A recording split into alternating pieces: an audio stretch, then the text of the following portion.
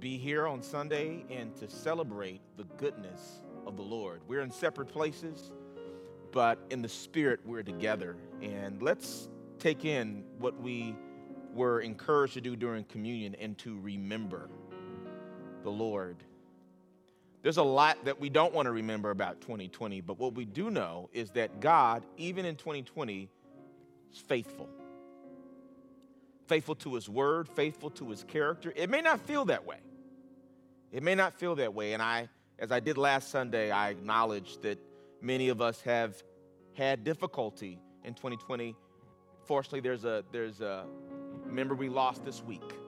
Another person I called, got in contact with, they lost a loved one. And that's just some of the people that I know about. So there's folks who have really been suffering even recently. And some of you are out there experiencing that. And we deal with this tension, as we talked about, this tension between acknowledging the reality of pain and suffering. There's no way around that. But also living in the reality of Christ, which is to say that pain itself is temporary. Suffering is temporary because of the hope we have in Christ, but we live with both. And we should be encouraged to know that in Christ, God is big enough to handle anything we've encountered. We're going to talk a little bit more about that today in our series. And as you know, I'm really excited about this. First of all, because it's going to be contextualized by our fast. We're going to be fasting for 21 days starting tomorrow from January 4th to January 24th. I've talked to a couple of people who've already started fasting. They're that excited about it, which is fantastic. There's three aspects of it. First of all, the Word. We're going to be reading the book of Ephesians and the book of John. The book of Ephesians we're going to be discussing on Sunday. And we're going to be covering that. So we encourage you to reread the book of Ephesians over and over again, starting with chapter 1, one chapter each day. And when you finish Ephesians, go back and start again for the duration of the 21 days.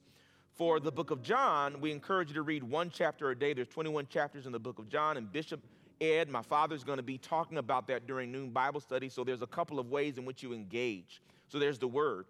Also, there's faith, and the faith part is the fasting part, where you get to decide how you're going to fast for 21 days. We actually have a fasting guide on our website that gives all the particulars of the fast and the scriptures and all those other kind of things.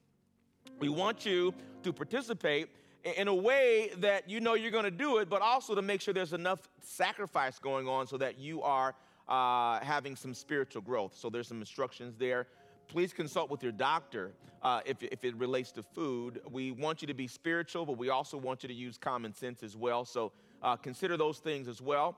And then finally, there's a prayer piece. We want everyone to have a scheduled time with the Lord each day. And I know many of us spend time with God, but for these 21 days, let's have a scheduled time. Intentionality is the key there. And we're going to help us with that, there's a little book that we're encouraging you to buy. It's called 21 Days of Breakthrough Prayer by Jim Maxim, and it has a little devotional for the 21 days and a little prayer that if you connect to the website connected with this book, there's a little prayer that's connected to it. It's a short devotional, but it's keeping us focused on prayer and the Word. So I encourage you to do that. For myself, for my 21 days, I'm going to be basically abstaining from solid foods until 5 p.m. each day and abstaining from media, that is non-essential media and non-spiritual media up until 5 each day. That's what I'm going to do. You don't have to do that. You can pick a fast that works well for you, but definitely make sure you're engaging in that. With that, I'm going to say a word of prayer, and we're going to get into the Word. Father God, we just thank you for this morning, this opportunity to just draw close to you and to get into your Word and to hear your voice. We pray that the Word of God speaks to us clearly this morning and just draws us closer to you. We thank you for this, Lord, in Jesus' name. Amen. Praise God. We started a new series.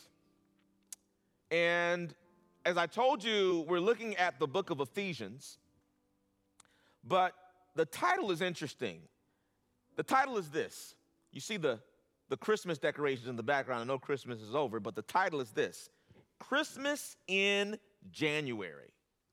Gift Unwrapping Secrets from a Prison Inmate. I'm going to say it again. Christmas in January. Gift Unwrapping Secrets from a prison inmate. I'm going to explain all of that as we go through this series. And this first sermon, really, even though the title may not trigger that immediately, we're going to have a little bit of an introduction to the book of Ephesians. And we're going to be looking at Ephesians in January and February. So we're going to take our time looking at this important letter written by the Apostle Paul. So just bear with me here as we kind of set things up today. So as I said, this series is about the book of Ephesians, and let me note as well that we have online notes that you should access. I give you access to a lot of the scriptures and a lot of my thoughts there, so be sure to take advantage of those digital notes online. But as I said, this series is about the book of Ephesians. Christmas is in the title because for a follower of Christ, Christmas is actually every day. Christmas is every day for a Christian. You know, it's so funny during the holidays. You know, people today, they say happy holidays instead of Merry Christmas. But people are celebrating, and many of them don't even know why they're happy. They don't know why they're celebrating. They're just like, this is just a time of joy and peace, and they don't quite know. And the reality is, and it's a cliche, I know, but it's the truth, Jesus is the reason for the season, but for a Christian, it's not just a season. It's every day of our lives. Go with me to Psalms 118:24 so I can illustrate this a little further. I love this. This is actually a passage that is an inspiration for a popular psalm we like to sing. Psalms 118:24 says this: "This is the day that the Lord has made. Let us rejoice and be glad in it." This is the day that the Lord has made. You know what that tells me? That today is a day that has never existed before, that God created just for right now.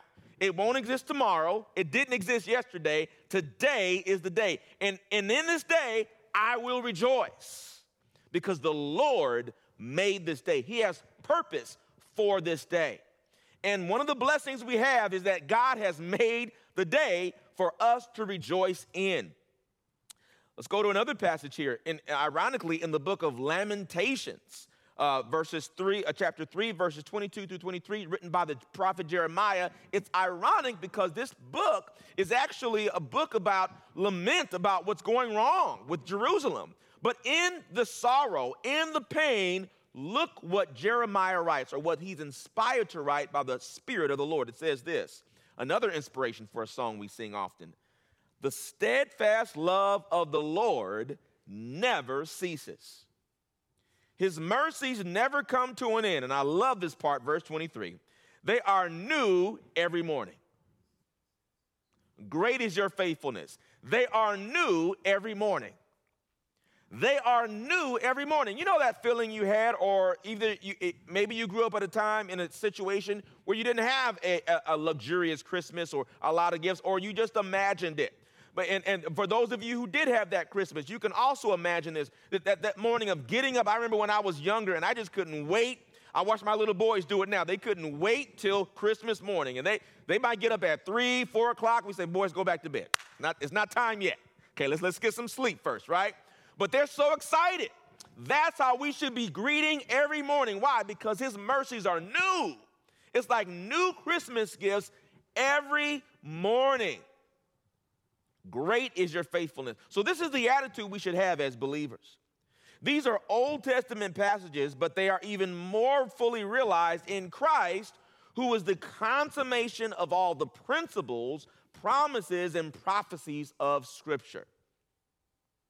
Right? So as New Testament believers in Christ, all of the gifts, all the things that he's revealed himself to be, all the things that he's provided to his people are in Christ. Christ is literally a gift, and Ephesians tells us just how precious this gift is. Christ is a gift. Jesus is the gift that gives all other gifts value.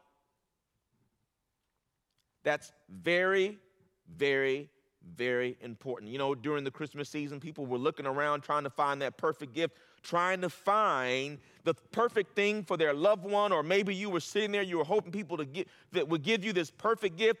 Jesus is the gift that gives every gift value. Why? Because he's permanent, and every other gift is temporary. Jesus is permanent, and all other gifts are temporary. So everything we have, everything we know in life passes away. It goes, it doesn't last. But Jesus is forever. And the joy we have in Christ we'll have now and we'll have in the world to come. So we got to get this piece. We've got to receive the gift of Jesus. And as I told you last week, that the challenge is that we have Christ, but he's like a gift under the tree that we don't unwrap. And we go through things in our lives. We experience this, trials and tribulations, and there's a gift under the tree that will help us with it, but we don't touch it. We would rather deal with the things that we can do in our own strength instead of opening the gift that we have in Jesus. Let's continue here. Like most other gifts, an unwrapping process is needed before enjoying it. However, in this case, the wrapping paper is not around the gift, but around our eyes. The wrapping paper is not around the gift, but around our eyes. And many of us are distracted by things we see and can't see this year, or certainly last year, when we're looking at all the things that were coming our way in terms of 2020. And some of us even wondered, some of us maybe even wondering today, where is God in all of this? Why did he allow this to happen? Why did he allow this to happen to my loved one? Why did he allow this to happen to me? Doesn't he see this? Folks, the question is not, the issue is not with God's sight. It's with our sight. It's with our sight. In fact, Paul, in the book of Ephesians, in the early part of this letter, he writes down the prayer he prays every day for the Ephesian church. Because he knows that accessing the gift that Jesus is requires that our spiritual eyes be opened. God's moving. He's doing things, and he did things in 2020. You just have to have your spiritual eyes open to see it. This is what he prayed in Ephesians 1:16 through 18. He says, I do not cease to give thanks for you, remembering you in my prayers. Verse 17, that the God of our Lord Jesus Christ, the Father of glory, may give you the spirit of wisdom and of revelation in the knowledge of him. Verse 18, here's the key, having the eyes of your hearts enlightened. Some versions say your hearts filled with light. The eyes of your heart filled with light, right? That you may know what is the hope to which he has called you, what are the riches of his glorious inheritance in the saints. The eyes of our heart, the eyes of our understanding enlightened, filled with light. That's what's needed to see God moving. Yes, even in a year of a pandemic. Even in a year of loss and economic loss and financial loss, and you haven't got your stimulus check yet, what are you going to do? He's moving. He's doing glorious things. We just need the eyes to see it. Now, Paul, the writer of this letter, he knows this firsthand. He was a man who was physically blinded when he had an encounter with Jesus. However, the physical blindness was symbolic of his spiritual blindness. In Acts chapter 9, verses 3 through 5, we see this very clearly. It's talking about Paul now. As he went on his way, he approached Damascus. And suddenly a light from heaven shone around him. And falling to the ground, he heard a voice saying to him, Saul, Saul, why are you persecuting me? Verse 5, and he said, who are you, Lord? Now that's a little ironic because he was persecuting the church thinking he was serving the Lord, but he didn't even know the Lord because he was spiritually blind. Verse 5, it says, and he said, who are you, Lord? And he said, I am Jesus, whom you're persecuting. Before Jesus revealed himself to Paul, who was Saul at this time, his name was later changed to Paul, he didn't even know the Lord. He couldn't even see Jesus. He didn't know that he was persecuting Jesus. His actions that he thought were right were actually persecuting Jesus. When he was persecuting the church, he was persecuting Jesus. He was working against Jesus instead of for Jesus. And some of us have that issue. We experience things in life, and we begin working against Jesus instead of for Jesus, but we don't know that because we're blind to it.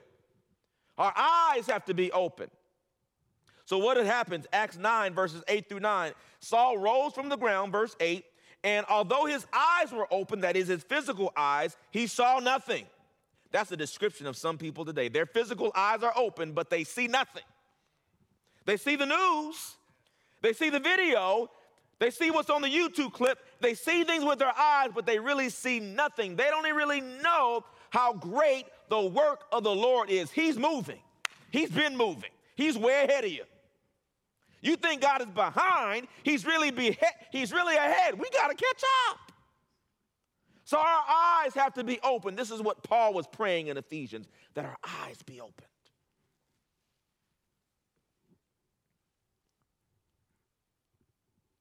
Verse 8 again, Saul rose from the ground, and although his eyes were open, he saw nothing. So they led him by the hand and brought him into Damascus. And for 3 days he was without sight and neither ate nor drank. This is symbolic of Jesus' death. He was dead for 3 days and then he rose, right? This is symbolic of that. He's blind. He's physically blind, right? But Acts 9, it continues. Acts 9, verses 17 through 18, it says, so Ananias departed and entered the house, and laying his hands on him, meaning Saul, who became Paul later, he said, Brother Saul, the Lord Jesus, who appeared to you on the road by which you came, has sent me so that you may regain your sight and be filled with the Holy Spirit. Those two things are connected. You want to see more? You need more of the Holy Ghost in your life. You need more of the Holy Ghost in your life. And let me tell you, this fast is not by accident. Listen, there's going to be some things coming down the pike in 2021, and to navigate them, we're going to need the Holy Spirit to be our eyes. You can't just go by the natural. You can't just go by what you see in the natural. You got to go by the Spirit of the Lord. And I mean, he's going to talk to you through the Word, but he's going to tell you specific things. Specific things. I got a relative, and they tell me when God speaks to them, they say, hey, the Lord told me to stop watching that show. That show is not a sin, but the Lord said they need to stop watching it. This person also said, look, the Lord been telling me to go out and exercise, and I wasn't being obedient. And all of a sudden, something started hurting, and the Lord says, see, I told you. I told you to go out and walk. The Holy Spirit's giving us instruction. But if we don't have his eyes, we won't be able to see, and we're walking blind. Listen, I would be scared not to pray in 2021 or any time, really. I would be afraid because I'll be walking blind. We got to seek the Lord so he can navigate us through our situations. Some of us, many of us are dealing with dynamics, especially now, that are urgent situations, and we require the Holy Spirit to be our eyes. Lord, this looks like a maze. What's going on? Holy Spirit, tell me which direction to go. Sometimes we can pray for specific things. Yes, we should do that. But also it says in the book of James to ask for wisdom. The Holy Spirit knows the escape route. He knows the maze. He knows the ins and outs. We need to get wisdom from the Lord. Verse 18 from Acts 9, it says this, and immediately something like scales fell from his eyes, and he regained his sight. Then he rose and was baptized. So we have to let the scales be removed from our eyes so we can see like Paul. He experienced this, but he prayed for that to happen to the church spiritually. Spiritually. And we'll be praying this. So in our fasting guide, Paul's prayer for the church is listed in our fasting guide, so you can actually pray that as part of your prayer time as well. The scales that fell from his eyes represent the barriers that must leave our eyes to see Jesus clearly. Some of what Paul discovers as he draws closer to Christ are in his letter to Ephesians, why I'm so excited about getting into it. Again, we're not going to get into the minutia today. This is just an overview or a background, and I'll give you a little bit more background next week, and then we'll get into the verse-by-verse application there. But let me give you a little background on the Ephesians letter here. So the letter to Ephesians, of course, is written to the church of Ephesus. Ephesus is on the coast of modern-day Turkey, but at the same time, and I'm quoting from the Britannica.com, was the most important Greek city in what was then called Asia Minor. And under Roman rule, it was critically important economically and politically. And so when you think about Ephesus, think about a coastal cosmopolitan, multiracial city like Los Angeles or New York. That's how Ephesus was in its time. And there's a few more statements I'm going to make about Ephesians, and I'm going to be quoting from or citing some information from Alan Parr. He has a YouTube series in which he expounds on biblical principles. He did something on Ephesus. I incorporated some of his outline here, and his reference information is also in your notes. But saying that we know that Paul started a church in Ephesus around 53 AD, and he started the church when on his way back home from the second of 3 missionary journeys, which Luke records in the book of Acts. We know Luke wrote Acts. He also wrote the book of Luke, of course. But he records Paul's missionary journeys, and he spends some time in Ephesus. During his third missionary journey, he goes to Ephesus and spends 3 years leading the church and pouring himself spiritually into the people. And we see a reference to this in Acts 20, verse 31. And this is Paul speaking. He says, "Therefore watch and remember that for 3 years I did not cease to warn everyone night and day with tears." So we see this documenting Paul's commitment to the Ephesian church. He started the church, he pastored the church, he mentored them, all those kind of things. He was invested in them. And now at the conclusion of those 3 years, he establishes Timothy as a pastor of the church. And in 1 Timothy 1:3, we see this. He's speaking to Timothy. He says, "As I urged you when I went to Macedonia, remain in Ephesus, that you may charge some that they teach no other doctrine." And Paul was really insisting with Timothy that he make sure that they were doctrinally pure. So that's why if you're doing your study of Ephesians, it's actually kind of cool to read 1 and 2 Timothy, because it's a companion to Ephesians, because he's speaking to the pastor of the church that he's installing in 1 and 2 Timothy, and he's speaking to the church at large in Ephesus, in the book of Ephesus. Now, Ephesians is a wonderful book, and one theologian describes Ephesians as, quote, one of the most influential documents in the Christian church. This is because, among other reasons, it so neatly, compactly, clearly, and profoundly presents what it means to be a Christian. We got to get back to that. What does it mean to be a Christian? There's a lot of opinions these days. You see YouTube videos, and I've seen some of these videos where they got the conservative Christians and the liberal Christians, and they're debating about it, and you got different opinions out there, but really, Paul lays it out really clearly in the book of Ephesians about what it actually means to be a Christian. Some people are shocked because they've been living their lives the way they've wanted to live their lives, not realizing what they signed up for when they committed to Christ. Now, unlike many of the other letters Paul writes, Ephesians was not composed primarily to address problems in the local church. While it addresses a handful of local matters, it mainly gives a clear picture of what a life in Christ looks like. It's written so plainly that you can be deceived by its brevity and presumed simplicity. Though only 6 chapters, spiritually speaking, it is several layers deep, which is why we're asking you over the 21 days to read it over and over and over again. We're gonna break it down chapter by chapter, verse by verse, in terms of what God is communicating to us through it. In fact, if you didn't know Paul wrote the letter, you might think it was penned by a seminary-educated theologian sitting comfortably in a home office. However, Paul's circumstances were quite the opposite. He writes the letter from prison.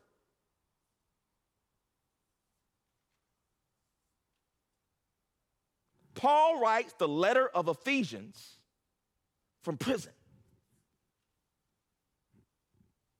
He's a prison inmate. How many encouraging letters have you received from a prison inmate? I'm not saying they don't exist, but what I am saying, Paul was under circumstances most of us never want to be in. And yet, from where he stood, he was able to encourage us. He caught on to something that many of us don't catch, and we've never been in jail. He's in prison, and he's talking about the blessings we have in Christ Jesus. What is it he knows? What is it he's found? What is it in Christ that made it possible for this man to encourage other people while he himself is in chains?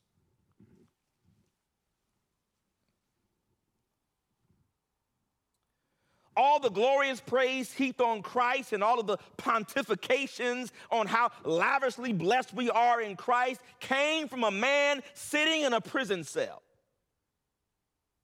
Ephesians is actually one of 5 letters that Paul writes from prison. The other 4 are Colossians, Philippians, Philemon, and 2 Timothy. These are all written from prison. Ephesians, Colossians, Philippians, and Philemon are commonly labeled prison epistles. And while Paul writes 2 Timothy from prison, the location of the writing is different from where he writes the other prison letters. So because 2 Timothy is written to Timothy, it is often grouped with 1 Timothy and Titus, and those 3 letters are commonly labeled pastoral epistles because they're instructions given to pastors about how to pastor their church. In all of the letters he writes from prison, Paul documents things that you would not anticipate coming from someone living under such stressful conditions. Let me say a few things here.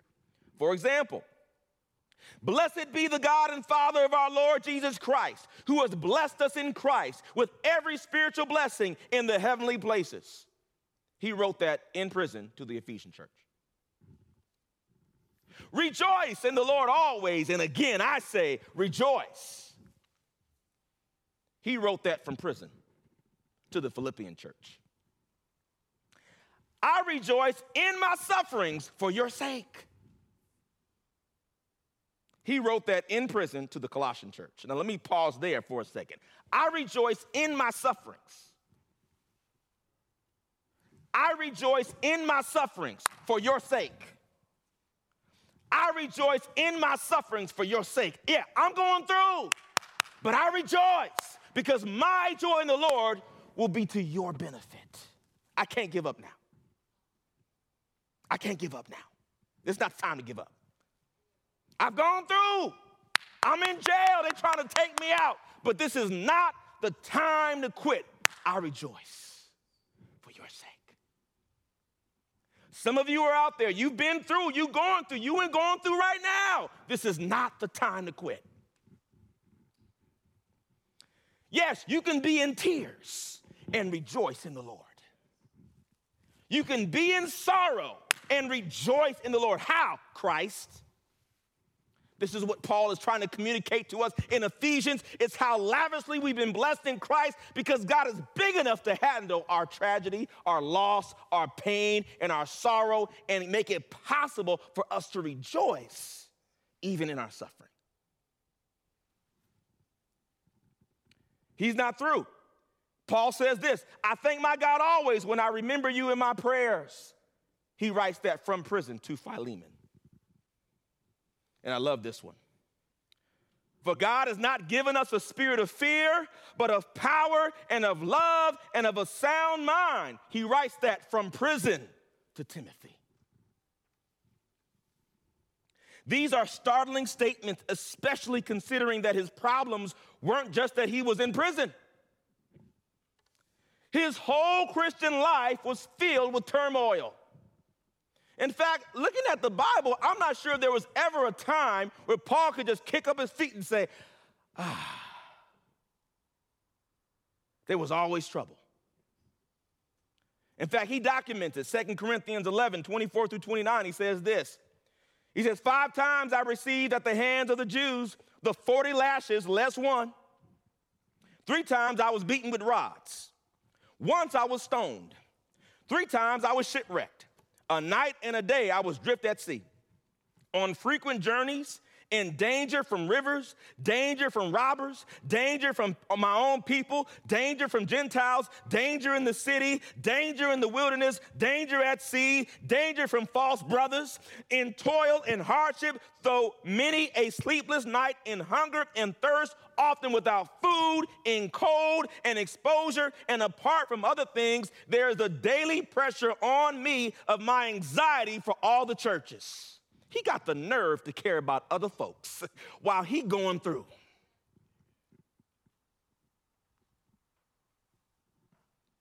And yet he writes Ephesians.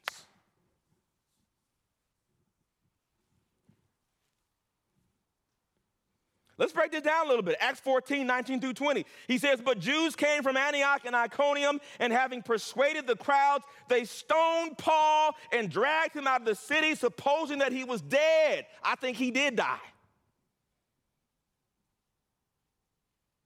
But when the disciples gathered about him, he rose up and entered the city, and on the next day he went on with Barnabas to Derbe. He didn't stop. I said, I can't quit now. They just stoned me. They just killed me. I got to keep going. I got to keep going. 2020 has been bad for you. For some of you, you got to keep going. Why? Because there's the gift of Christ. There's blessings in Christ that make it possible for you to thrive spiritually even when you're going through a difficult season in your life. That's how lavish we've been blessed in Christ. But we're not going to know that unless we see it. And to see that, we need the Holy Spirit, and that's why we're praying this month. That he will open our eyes to see how great God is. Because what would motivate a man to keep going after he's been stoned? I'm talking about these little bitty rocks, boulders thrown at him. It's not over. Acts 16, 22 to 24. 22, it says, the crowd joined in attacking him. And the magistrates tore the garments off them and gave orders to beat them with rods. And when they had inflicted many blows upon him, they threw him into the prison. Hey, listen, these challenges and protests we're having about the prison and law enforcement, it didn't start then. It was happening here too. He was unjustly abducted by the police, put in prison without due process of law. And it was a mob that says, he guilty, he guilty. There's been no judge, no trial. The police beat him up, put him in jail. And when they had inflicted many blows upon him, they threw him into prison, ordering the jailer to keep him safely. Verse 24, having received this order, he put them into the inner prison and fastened their feet in the stocks. And you know the rest of the story. I hope you do, because that's when they started praising God. He started giving praise to God, and the angels broke him out. But he was unjustly put into prison because of a corrupt criminal justice system. Acts 16, verses 35 through 39. And when it was day, the magistrates sent the police saying, let those men go. This is after the angel wreaked havoc, right? And the jailer reported these words to Paul, saying, the magistrates have sent to let you go. Therefore, come out now and go in peace. But Paul said, nah, player. They have beaten us publicly, uncondemned, men who are Roman citizens, and have thrown us into prison. And do they now throw us out secretly? Nah, let them come themselves and take us out. He was calling out the injustice, but I'm pointing this out to say that he was subject to the injustice of law enforcement. This man went through. He had all kinds of things to complain about, but he kept going. He did not allow that to separate him from the love of Christ Jesus, which is what the devil wants. As I said last week, he's not after you. He's not after your loved one. He's after the love that you have for Jesus. He wants to fracture your relationship with Jesus. If he gets that, he's won.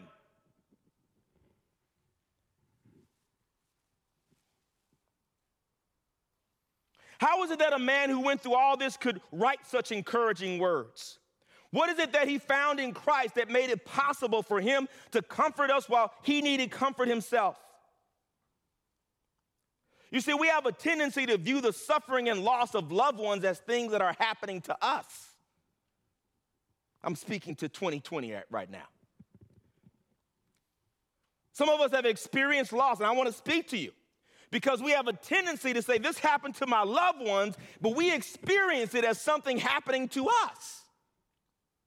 The reality is that while the experience of loved ones affects us, our loved ones are really living out their own experiences. While you can believe God for someone else's healing, there's biblical evidence for this, there are limits to what you can do for someone else spiritually.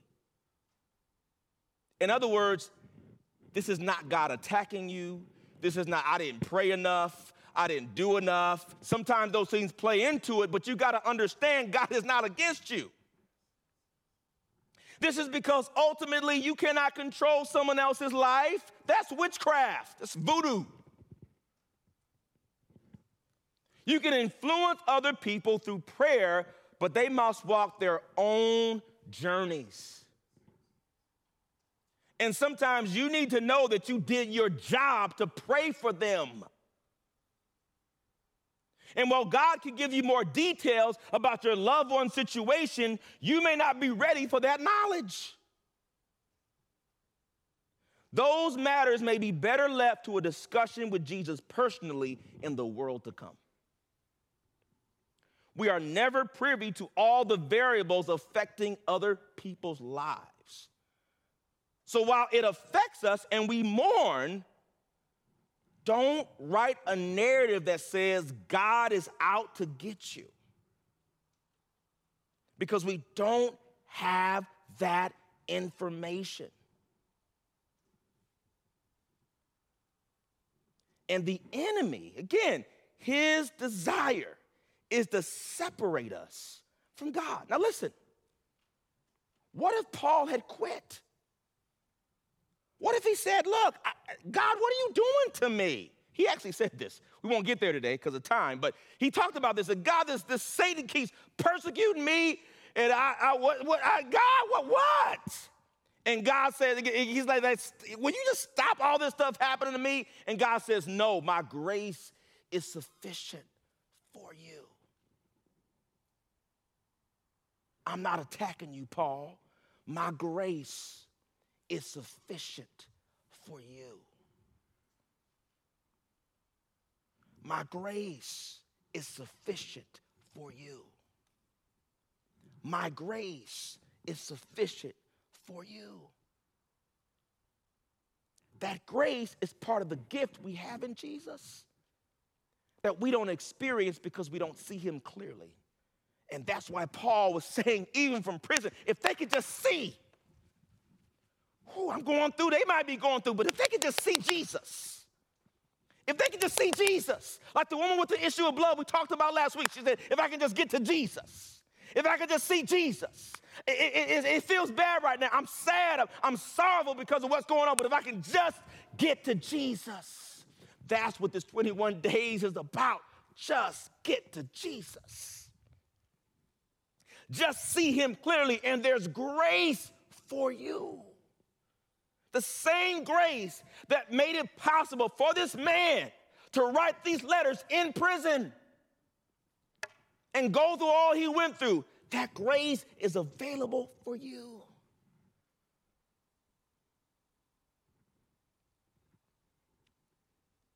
We got to get to Jesus. There might be some of you sitting out here today and you're saying, yeah, I want to get to Jesus, but how do I do that? I had somebody talk to me this week, and they were listening to last week's sermon. They said, I don't know all those scriptures. I mean, what am I going to do?